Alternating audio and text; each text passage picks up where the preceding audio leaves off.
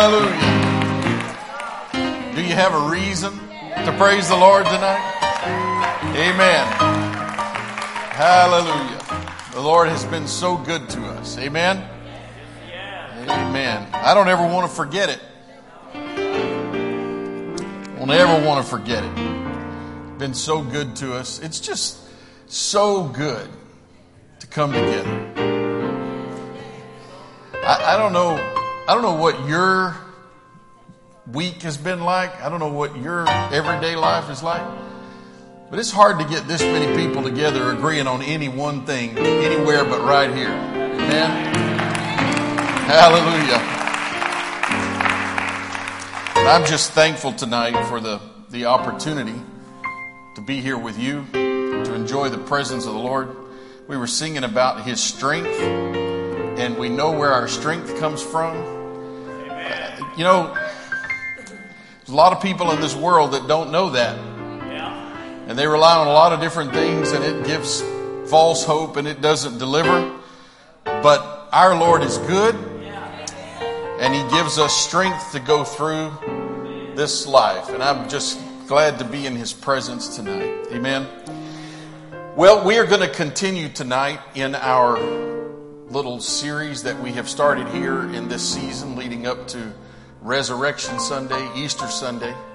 And last week we began what we called Christ Our Passover, the first part.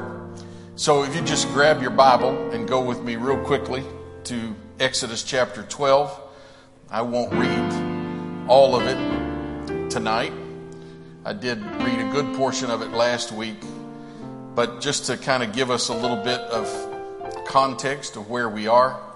Exodus chapter 12. And this is the giving of the Passover.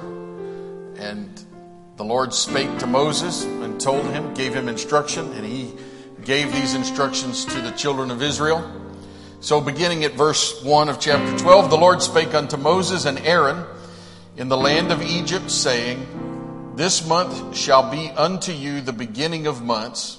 It shall be the first month of the year unto you. And then he lays out over the next few verses the means by which they were to take the lamb. Verse 5, your lamb shall be without blemish. Verse 6, you shall keep it unto the 14th day. And the whole assembly of the congregation of Israel shall kill it in the evening. They shall take of the blood and strike it on the two side posts and on the upper doorpost of the houses where they shall eat it. Verse 8, thou shalt eat the flesh in that night, roast with fire and unleavened bread with bitter herbs. They shall eat it. Skipping down to verse 11, and thus shall ye eat it with your loins girded, your shoes on your feet, and your staff in your hand. And ye shall eat it in haste. It is the Lord's Passover. For I will pass through the land of Egypt this night, and will smite all the firstborn in the land of Egypt, both man and beast, and against all the gods of Egypt I will execute judgment, for I am the Lord. Amen. Why don't we go to the Lord in prayer? Just ask Him to bring our hearts and our minds together tonight to be receptive to the word of the Lord. His word is already anointed, but I want my mind and my heart to be anointed to receive tonight. Amen. Lord, we're grateful for the honor and the privilege of gathering with your people, lifting our voices in praise and worship to you, giving you honor and glory, and we're thankful for your presence and strength that we have felt. But Lord, we ask right now that you would prepare our hearts and our minds to receive and to hear the word of the Lord and what you would speak to us tonight. We ask that you would be with us in Jesus' name. In Jesus' name we pray. Amen. Amen. You may be seated. This is probably a familiar passage, and if it's not, it may be by the time we finished up next week. And maybe you'll always remember Exodus 12, because it is a very important passage in the history of the nation of Israel. And just a very quick recap. I promise not to belabor the point, but you will remember that the Lord called Abraham, and He miraculously gave to Abraham a son Isaac. That son Isaac had a son, Jacob, who went through his own series of troubles and difficulties because of his impatience and his lack of trust that the Lord would work what he had said.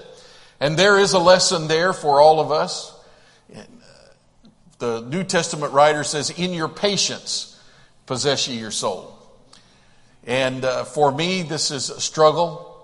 But I've had to come to the realization that impatience causes me a lot of trouble. And impatience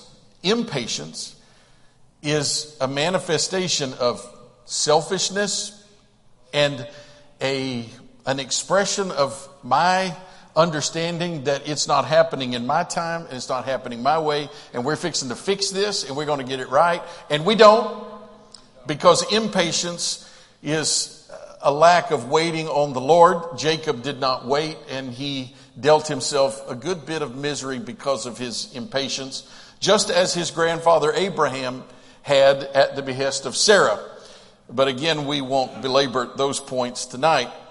Jacob had 12 sons, and among those sons, you will remember there was jealousy at Joseph and toward Joseph, because Joseph was the favorite. And so there was a plot that was hatched, and they were going to kill him.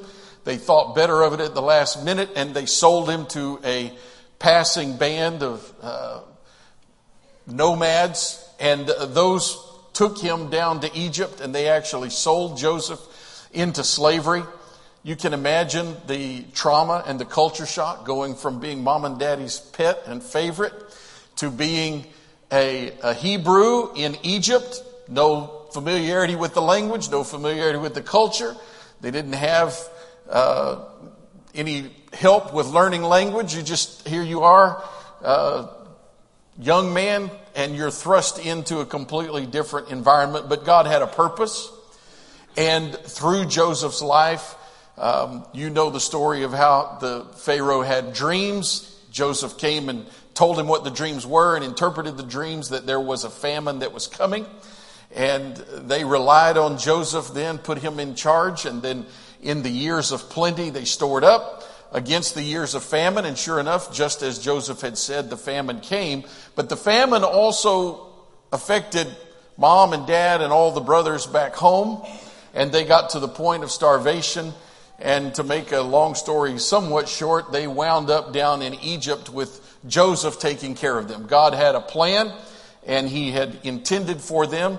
Jacob was not sure about all of this, and he prayed, and he sought the Lord. And the Lord appeared to Jacob in a vision and said, "Fear not to go down to Egypt." And he said very clearly, Genesis 46, verses 3 and 4, "Fear not to go down to Egypt, for I will there make of you a great nation." Sometimes life takes us down paths we're not expecting. Doesn't seem like it fits with what we're thinking and the way things are supposed to go. But the Lord told Jacob, when you go to Egypt, I'm going to make you a great nation there. In the midst of your difficulty, in the midst of your trial and circumstance, I'll make you a great nation there. He said, I will go down with you into Egypt. When you have some concern about direction that you're going, if I know that the Lord is going with me, then I'm comfortable. I can go. It may not make sense. It may cause me pause. But if I know the Lord is going with me, I'm comforted. And Jacob had that comfort. The Lord told him, I will go down with you into Egypt, and I will assuredly bring you up again. Those are words that we like to hear. Amen. So sure enough, the Lord rescued them.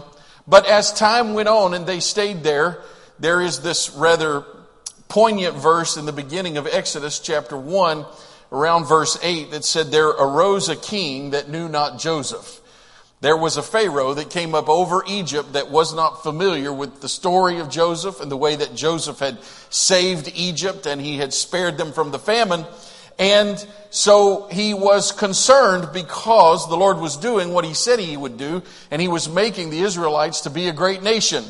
And they were growing and they were prospering, and he said, if we're not careful, they're going to be more than we are, and when somebody comes to battle against us, they're going to rise up and they're going to join with our enemy and they're going to overtake us. And so this king said, we're going to start to demand that they work with rigor and that they serve, and they became slaves. And so over the course then of time, it was close to 400 years, the situation grew worse and worse, and Israel groaned under that burden of bondage that they were in Egypt. And the Lord heard them. Exodus chapter 2, verses 23 to 25. Israel groaned and sighed by reason of their bondage, and their cry came up before God. God heard them, and he sent Moses. And our reading tonight in Exodus 12 is the culmination of Moses going before Pharaoh and demanding that the people be let go. And you know there were a number of plagues. Pharaoh said he would not let them go, and the Lord began to send plagues one after the other.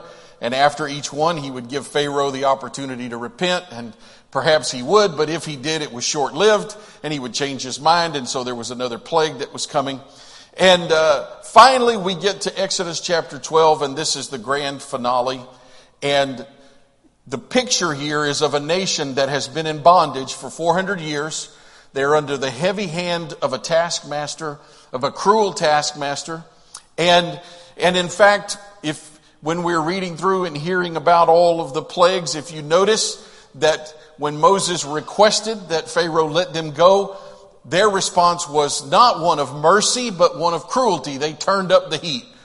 They asked them to work more. They told them they had to produce more. They had to be responsible for more of the activities associated with what they were doing. And so the burden became worse and worse. And there was this building tension until we get to this point in Exodus chapter 12. And so our reading tonight in verse 2, the Lord says, or verse 1, the Lord spoke to Moses and to Aaron in the land of Egypt, and he said, "This will be the beginning of months for you. It shall be the first month of the year to you." This is an interesting thing to me, and one thing I would like to highlight, and I'll just say, as I have read through this a few times, it seems that every phrase in this story is just loaded with meaning. And because it is so central in the history and the life of the nation of Israel, every phrase is just loaded with meaning. But don't skip over these things. Because the Lord, the first thing he says to Aaron and to Moses, and the writer notes, it was in the land of Egypt. These were the starting of the commandments toward all the feasts, and there would be others added to it when they came out. But it's striking to me that these commands were happening while they were in Egypt. When you're in a difficult situation and you're crying out to the Lord, whether it is before you have come to know the Lord and you're crying out and sin is your taskmaster and sin is bearing down on you and you begin to cry out, the Lord can give you commands even while you're still in Egypt. The Lord can give instruction even when you're in the midst of the hardest difficulty of your life.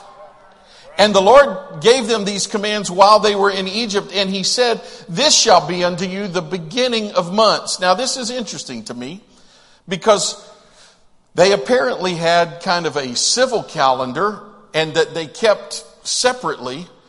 And this was not the first month of the year.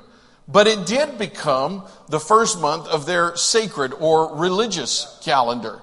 This became the beginning. It seems like this is the Lord saying, hey, what is about to happen is very important. And this is going to be the beginning of months for you. This is not an uncommon thing in the ancient world. They would reorder calendars and they would establish calendars based on some great event, maybe on the beginning of the reign of a king or some great victory, and they would reckon their months according to that, and they would reckon back. And you can imagine, a king, that would be what a great stroke of the ego to have the calendar begin at the time that my reign began or in the time of some great victory that I won. And the Lord tells them before he says anything else, he prefaces what he's about to tell them by saying, this will be the beginning of months for you. If they weren't paying attention, they came to attention pretty quickly. Because the Lord was saying, this is something that is really important. Now, Keep in mind, I just rehearsed for you very quickly several hundred years worth of history. They were not without history. They had their own history to rely back on, to look back on. But the Lord was saying, in the future, whenever you look back, you will mark the beginning to be at this point. Not when I spoke to Abraham and called him out of Ur of the Chaldees. Not when I told Abraham to take Isaac to Moriah. You're not going to reckon back to that time. Not even when Isaac was born. What a great and important event that was. But that's not going to be the beginning of months for you. Not even when Jacob wrestled with the angel and had his hip thrown out of joint. Not then. That's not the beginning of months. Not when Joseph had revealed himself to his brethren 400 years earlier and became the salvation of the entire nation. He said, that's not the beginning of months. What I'm about to do is where you're going to reckon everything from.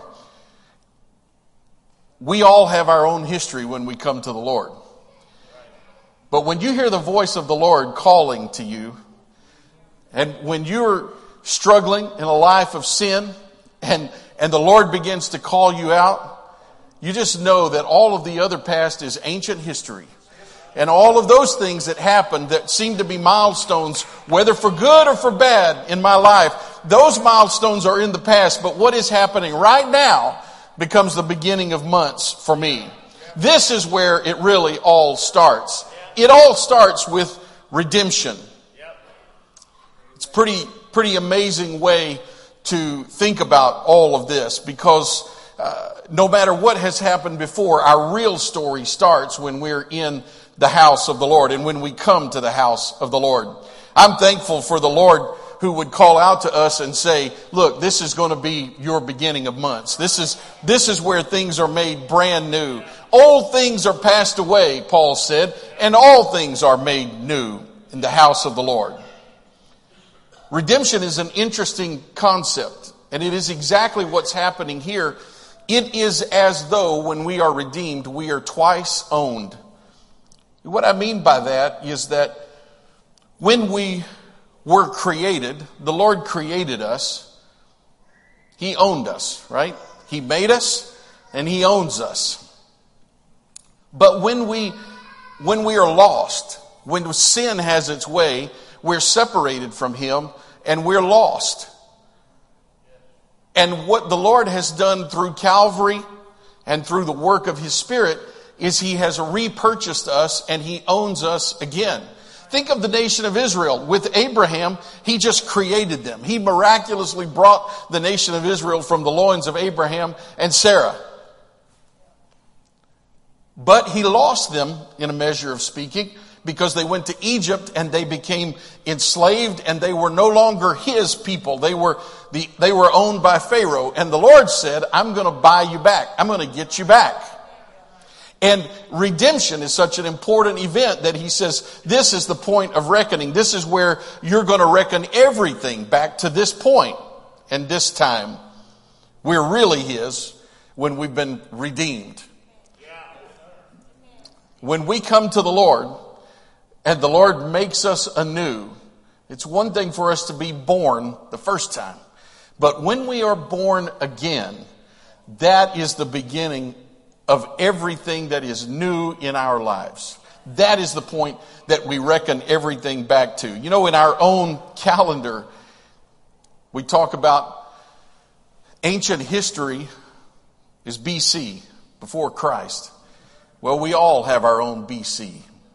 We all have our own life that was before Christ. But when we begin to realize what God has accomplished and what He has wrought in our lives, then we know that really it was at that moment when He stepped into our lives and He miraculously did that thing for us. He brought us out of Egypt. It was at that point that life really began. There was an old writer several hundred years ago, a mystic, Juan de la Cruz, and he wrote about the fact that there are in most people's lives, and certainly it is a pattern that is in Scripture. There are dark nights of the senses and dark nights of the soul. He said every man will go through two major crises in his life. The first he called the dark night of the senses. That's when you're separated from everything that is that would give you comfort kind of in the physical world. And you go through that valley and you make it through there, and that just prepares you for the deeper valley when you go through the dark night of the soul, where you're separated in a sense from all of the any spiritual comfort. So you think about Abraham. He was called out from his family. When he left Ur of the Chaldees, he left everything that he had known, everything that was comfortable to him. He walked away from all of that. And there was a separation, and there was no doubt a loneliness. But he made his way, and he learned to rely on the Lord. And just when he thought maybe he had graduated and he'd received the miracle from the Lord said, now take Isaac up to Moriah. Now I can't tell Mama, I can't tell anybody. And this is not being separated from the things that would give me temporal comfort. I'm being threatened, if you will, with the removal of things that would give me spiritual comfort. God has promised me this son. I have to walk away from him. And of course, you know the story of how Abraham navigated that. The same is true. You can see the pattern in other scriptural characters. Even in the Lord Jesus Christ, he was on this earth. He was the beginning of his ministry, 40 days of fasting in the wilderness, a dark night of the senses. But there was nothing compared to what happened in Gethsemane just before the cross. It was a dark night of the soul, a separation, a loneliness of spirit and loneliness of the soul. And it seems like our entrance, when we come to this point in our lives of desperation, we recognize our own sinfulness and we recognize our own hopelessness, not just a hopelessness from our circumstances that are around us. There may be some crisis that drives us to the Lord, but when we come to the Lord and we are in the presence of the Lord, there is an awareness of our own complete hopelessness. You think about Isaiah chapter 6. Isaiah says, in the year that King Uzziah died, I saw also the Lord. So he was serving in Uzziah's court. He loved King Uzziah. And when Uzziah died, there was a grief that overtook him. But he said, I saw also the Lord, high and lifted up. He said his train filled the temple, and he describes this glorious scene of angels flying around the throne, and some would cover their faces, some would cover their feet. They had 6 wings. They would cover their face with 2. They'd cover their feet with 2. They would fly with 2, and they were crying, holy, holy, holy, as they flew around the throne.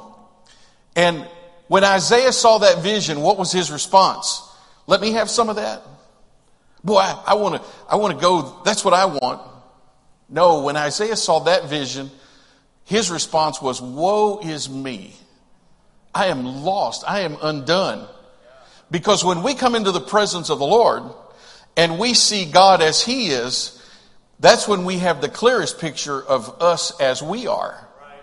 We get a real revelation of just how hopeless we are. And redemption is our rescue from that dark night of the soul, when we really come to the realization that we have nothing left to offer. And we are completely undone. And we are completely at a loss. When we come to our own Passover, then we realize that it is our only rescue from this eternal hopelessness. But there's another sense in which this is the beginning of months for us. It's not just in our own personal lives that we reckon everything back and we say, that is where I really began to live. That's where I really came to know what it means to be alive and to fulfill my purpose. There's another sense, and that is that this is really the foundational moment of our salvation, of everything that underpins our life is here in this moment of redemption and of God preparing us. You see, God was pouring out, and we read it in the scripture tonight, He was judging Egypt, but He protected the nation of Israel because of the blood that was on their doorpost. They were protected from His judgment. And in the same way, when we respond to the call of God and we come out from sin, we are being protected and preserved against His future judgment. And this is the beginning for us. What I mean by that is that no matter what else happens in life, we should be able to point back to that moment and say, I have that I can stand on. When nothing else is certain, my salvation is certain. When nothing else makes sense, Calvary makes sense. When everything else seems to be chaotic and I can't understand and I can't make sense out of it, I can always go back to that point of beginning. Sister Mickey Mangan used to sing a song years and years ago, Long and Winding Road. And there is a line in that song. She says, I know I must be traveling right, for I remember passing Calvary. There is something about pointing back to that point of beginning to say, this is where it all started. And I may not know what I'm supposed to do today or tomorrow. I've got a big decision in front of me, but I know that I can go back to there and I can reckon everything back to that point of beginning. In surveying, in civil engineering, there is this idea when you do a land survey, there is a point of beginning. And things are marked from landmarks differently now, but in the early days of the United States, there was a point of beginning in Ohio that was the beginning of surveys that took in most of the states of Ohio and Wisconsin and Indiana. And it all started from this one point of beginning, meaning there was that one single point and there were instructions, a recipe to navigate from that point. You go this many miles or feet or whatever in this direction. You turn this direction, you turn that direction. The instructions were from that point of beginning. And if you got to that point and you read them back, you navigated back to the point of beginning. That's the way this needs to be in our lives, that there is that foundational moment in our lives, that foundational event in the nation of Israel, and it's so in our lives that no matter what else happens, I know that this is sure and true and it's immovable. It's immovable. And if I can go back to there, I can derive everything else. I can figure everything else out from there if I can just get back to that point of beginning. So the Lord was saying to the nation of Israel, no matter what happens in your future, you can always come back here. Verses 26 and 27 of Exodus 12, the Lord specifically says, it shall come to pass when your children shall say unto you, what mean you by this service? Why do we do this every year? The Lord said, you tell them, thus shall you say, it is the sacrifice of the Lord's Passover, who passed over the houses of the children of Israel in Egypt when he smote the Egyptians and delivered our houses, and the people bowed their heads and worshiped. Whenever anybody asks, what is the meaning of all of this? He said, point them back to what happened in Egypt. Point them back to the beginning when it all came. People wonder why we do what we do. We have a simple answer. It all happened when we came out of Egypt. It all happened when the Lord just yanked us and snatched us and brought us out of Egypt. Amen. It is the point of beginning. When you read down through the chapter, there's a number of other injunctions on how they were to eat and how they were to partake of all of this. And verse 11 caught my attention as well. Thus shall ye eat it, with your loins girded, your shoes on your feet, your staff in your hand. You shall eat it in haste.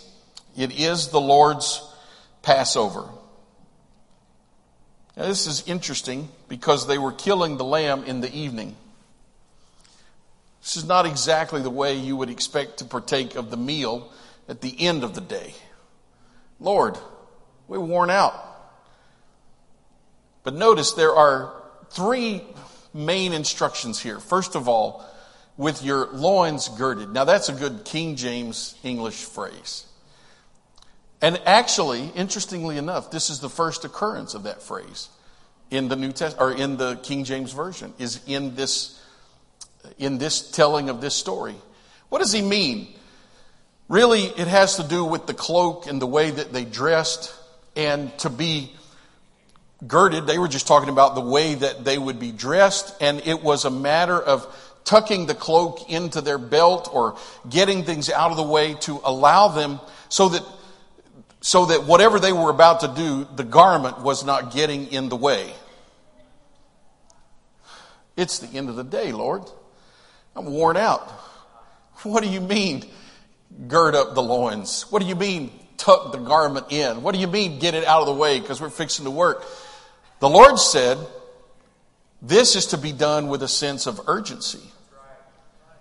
We would say in our own vernacular, we're going to roll up our sleeves and get to work, right? Whether we wear long sleeves or not, we're going to roll up our sleeves. It's a figure of speech. We're going to roll up our sleeves. We know when you say, I'm rolling up my sleeves, either I'm getting to work or the kids are getting worried because it's fixing to come. Daddy's rolling up his sleeves. It's fixing to get serious. And this is what the Lord was telling them. Partake of this meal. Roll up your sleeves. Tuck your cloak in your belt. And he says, put your shoes on your feet. Lord, I was just getting ready to kick back and kick the shoes off a little bit. No, put your shoes on. And put your staff in your hand.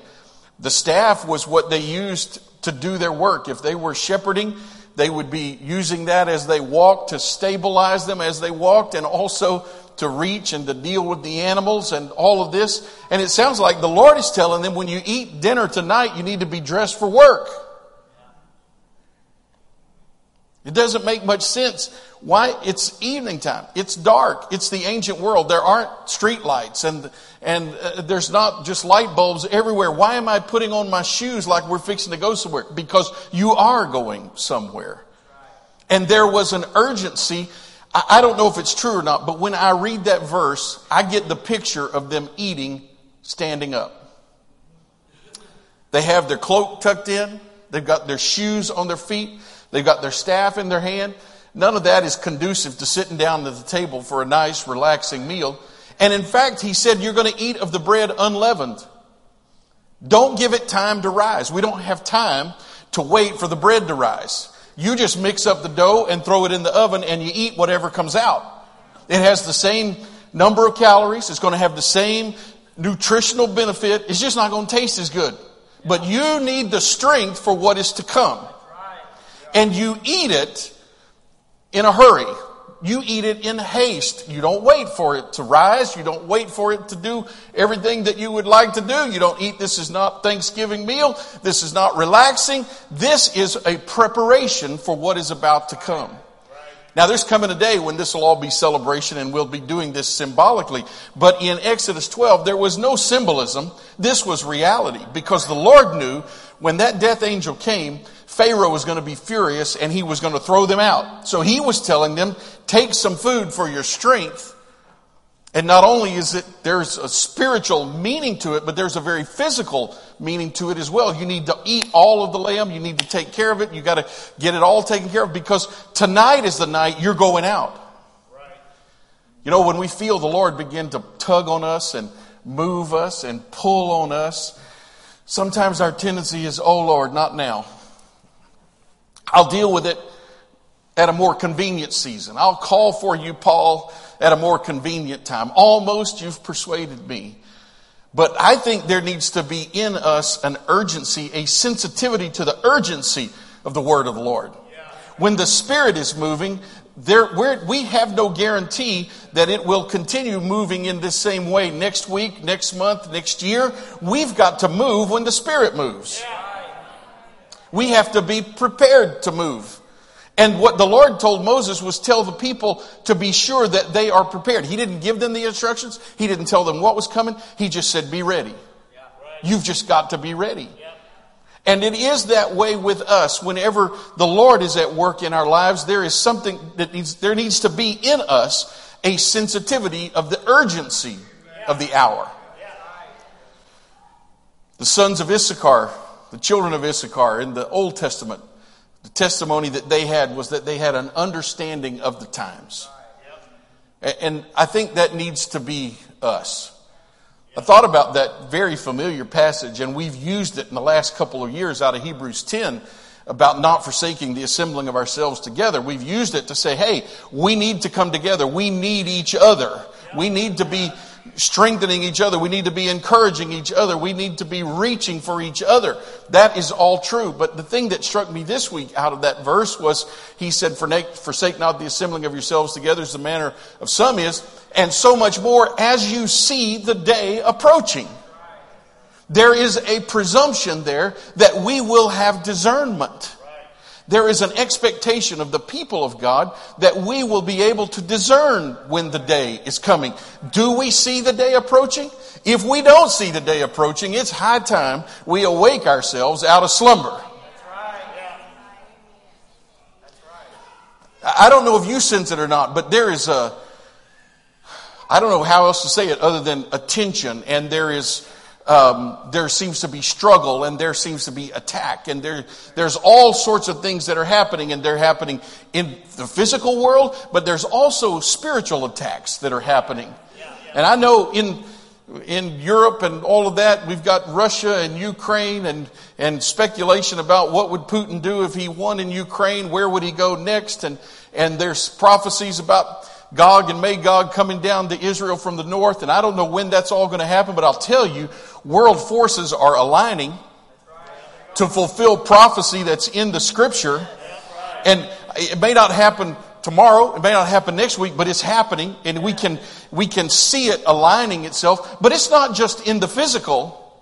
There are forces that are aligning themselves against the church, and they would love to find an inroad and a way to attack. And you know the way that the story is told in the end times, that the whole world would be against the nation of Israel, and the only way that they would survive would be that the Lord himself would intervene on behalf of Israel. And I'll tell you, there are forces that are allied against the church that can be overwhelming. The church is not in jeopardy because she is the apple of his eye. And he will intervene. He will protect his bride. But if you think for 1 minute that your strength, we were singing about our strength, he's the source of our supply, we better get that deep in our spirit, because my strength is not sufficient for the battle that's at hand. My strength is not sufficient to do what needs to be done in the days in which I live. But I will tell you this, there is an urgency, and if we will prepare ourselves, we gird up our loins, we tuck that cloak in the belt, we make sure that our feet are shod with sandals and the shoes, we've got our staff in our hand, we are ready to obey the commandment of the Lord. And this was the way that the Lord commanded Israel: when I decide to move, you better be ready. Do you remember there is a parable in the New Testament where the Lord tells the story of the unjust judge. And he says this woman would go before this unjust judge. She was a widow. She had no power. She had no way to force him to act on her behalf. She didn't have money. She had no social standing. She had no way to exert any peer pressure in that culture. She would go to him and she asked him, "Avenge me of mine adversary." And she went and she went and she went. And the judge finally says, "I will give her what she has asked, lest by her continual coming she weary me." I have used that verse a few times. Having been wearied by continual coming.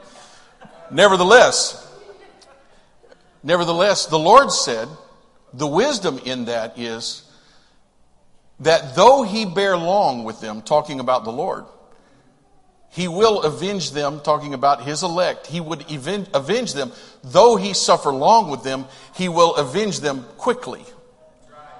Israel was in Egypt for 400 years.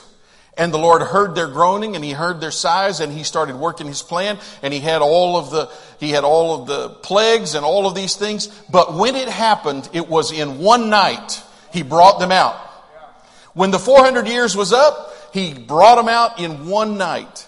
And the key was that they were sensitive to the urgency of the moment, and they said they were responsive to the instruction to be prepared to move when the Lord said move.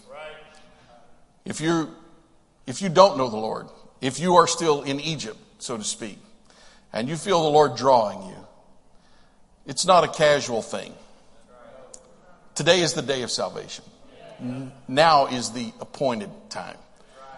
We need to be sensitive, all of us, in all of our spirits, to be responsive to the drawing of the presence of the Lord, and not be procrastinators, spiritual procrastinators, putting it off, assuming arrogantly that we'll have another opportunity, that God would continue to call and give us another chance.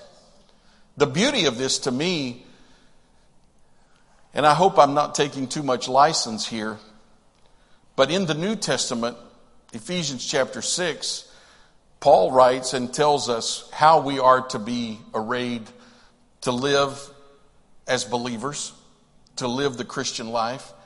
And he says, put on the whole armor of God. And he said, having your loins girt about with truth. There's an important protection that comes to us. He's talking about a belt or a girdle, that thing that they were going to tuck the cloak into.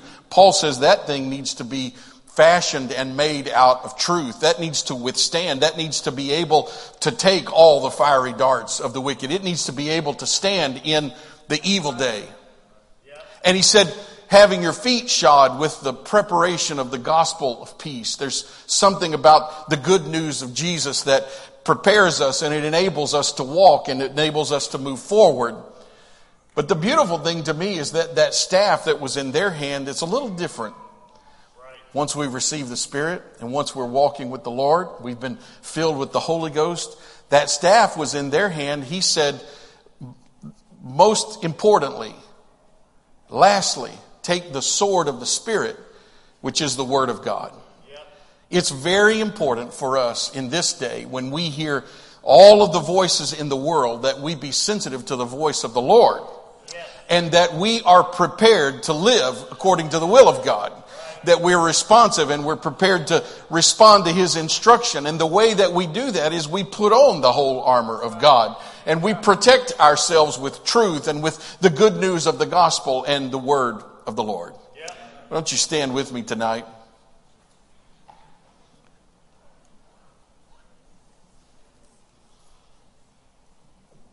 The text was Passover, or the original Passover, the ancient Passover.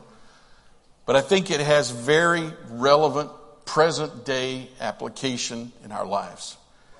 When the Lord begins to work in us, it is the point at which we will reckon everything from that point. And when we are prepared to respond to His instruction, He has equipped us with everything that we will need. It doesn't make sense. It did not make sense to them. How are we going to overcome the Egyptian army? But they did not try to figure all of that out. They just tucked the cloak in the belt. They made sure their shoes were on. They had their staves in their hands. And they were ready to follow the instruction of the Lord. Sometimes our biggest issue is we're trying too hard to figure out how it's all going to happen and how it's all going to work, when the Lord just says, put on the whole armor and just be ready when that time comes. Amen? We go to the Lord in prayer tonight and ask Him to apply these words to our heart. Lord, we're so grateful tonight that You have preserved Your word for us. We thank You, Lord, for Your great work that You did in the nation of Israel. But Lord, even more than that, I'm thankful for the work that You did in my life, for the way that You called me out of darkness and into Your marvelous light. I'm thankful, Lord, for the ways in which You have led us and that You have provided for us and You have given us miraculous victory, Lord. And we look back to those things and we gain strength from them. And we glean from those things. And Lord, I ask that You would steel us tonight against the battles that may be to come. We don't know difficulties that will face us, but our confidence is not in ourselves. Our confidence is not in our own strength, but Lord, our trust and our hope is in You. Prepare our hearts, prepare our lives, that we would be able to follow instruction that You would give and that Your Spirit would work through us. We ask all of these things in Jesus' name. Amen. Amen. Lord bless you. You are dismissed in Jesus' name.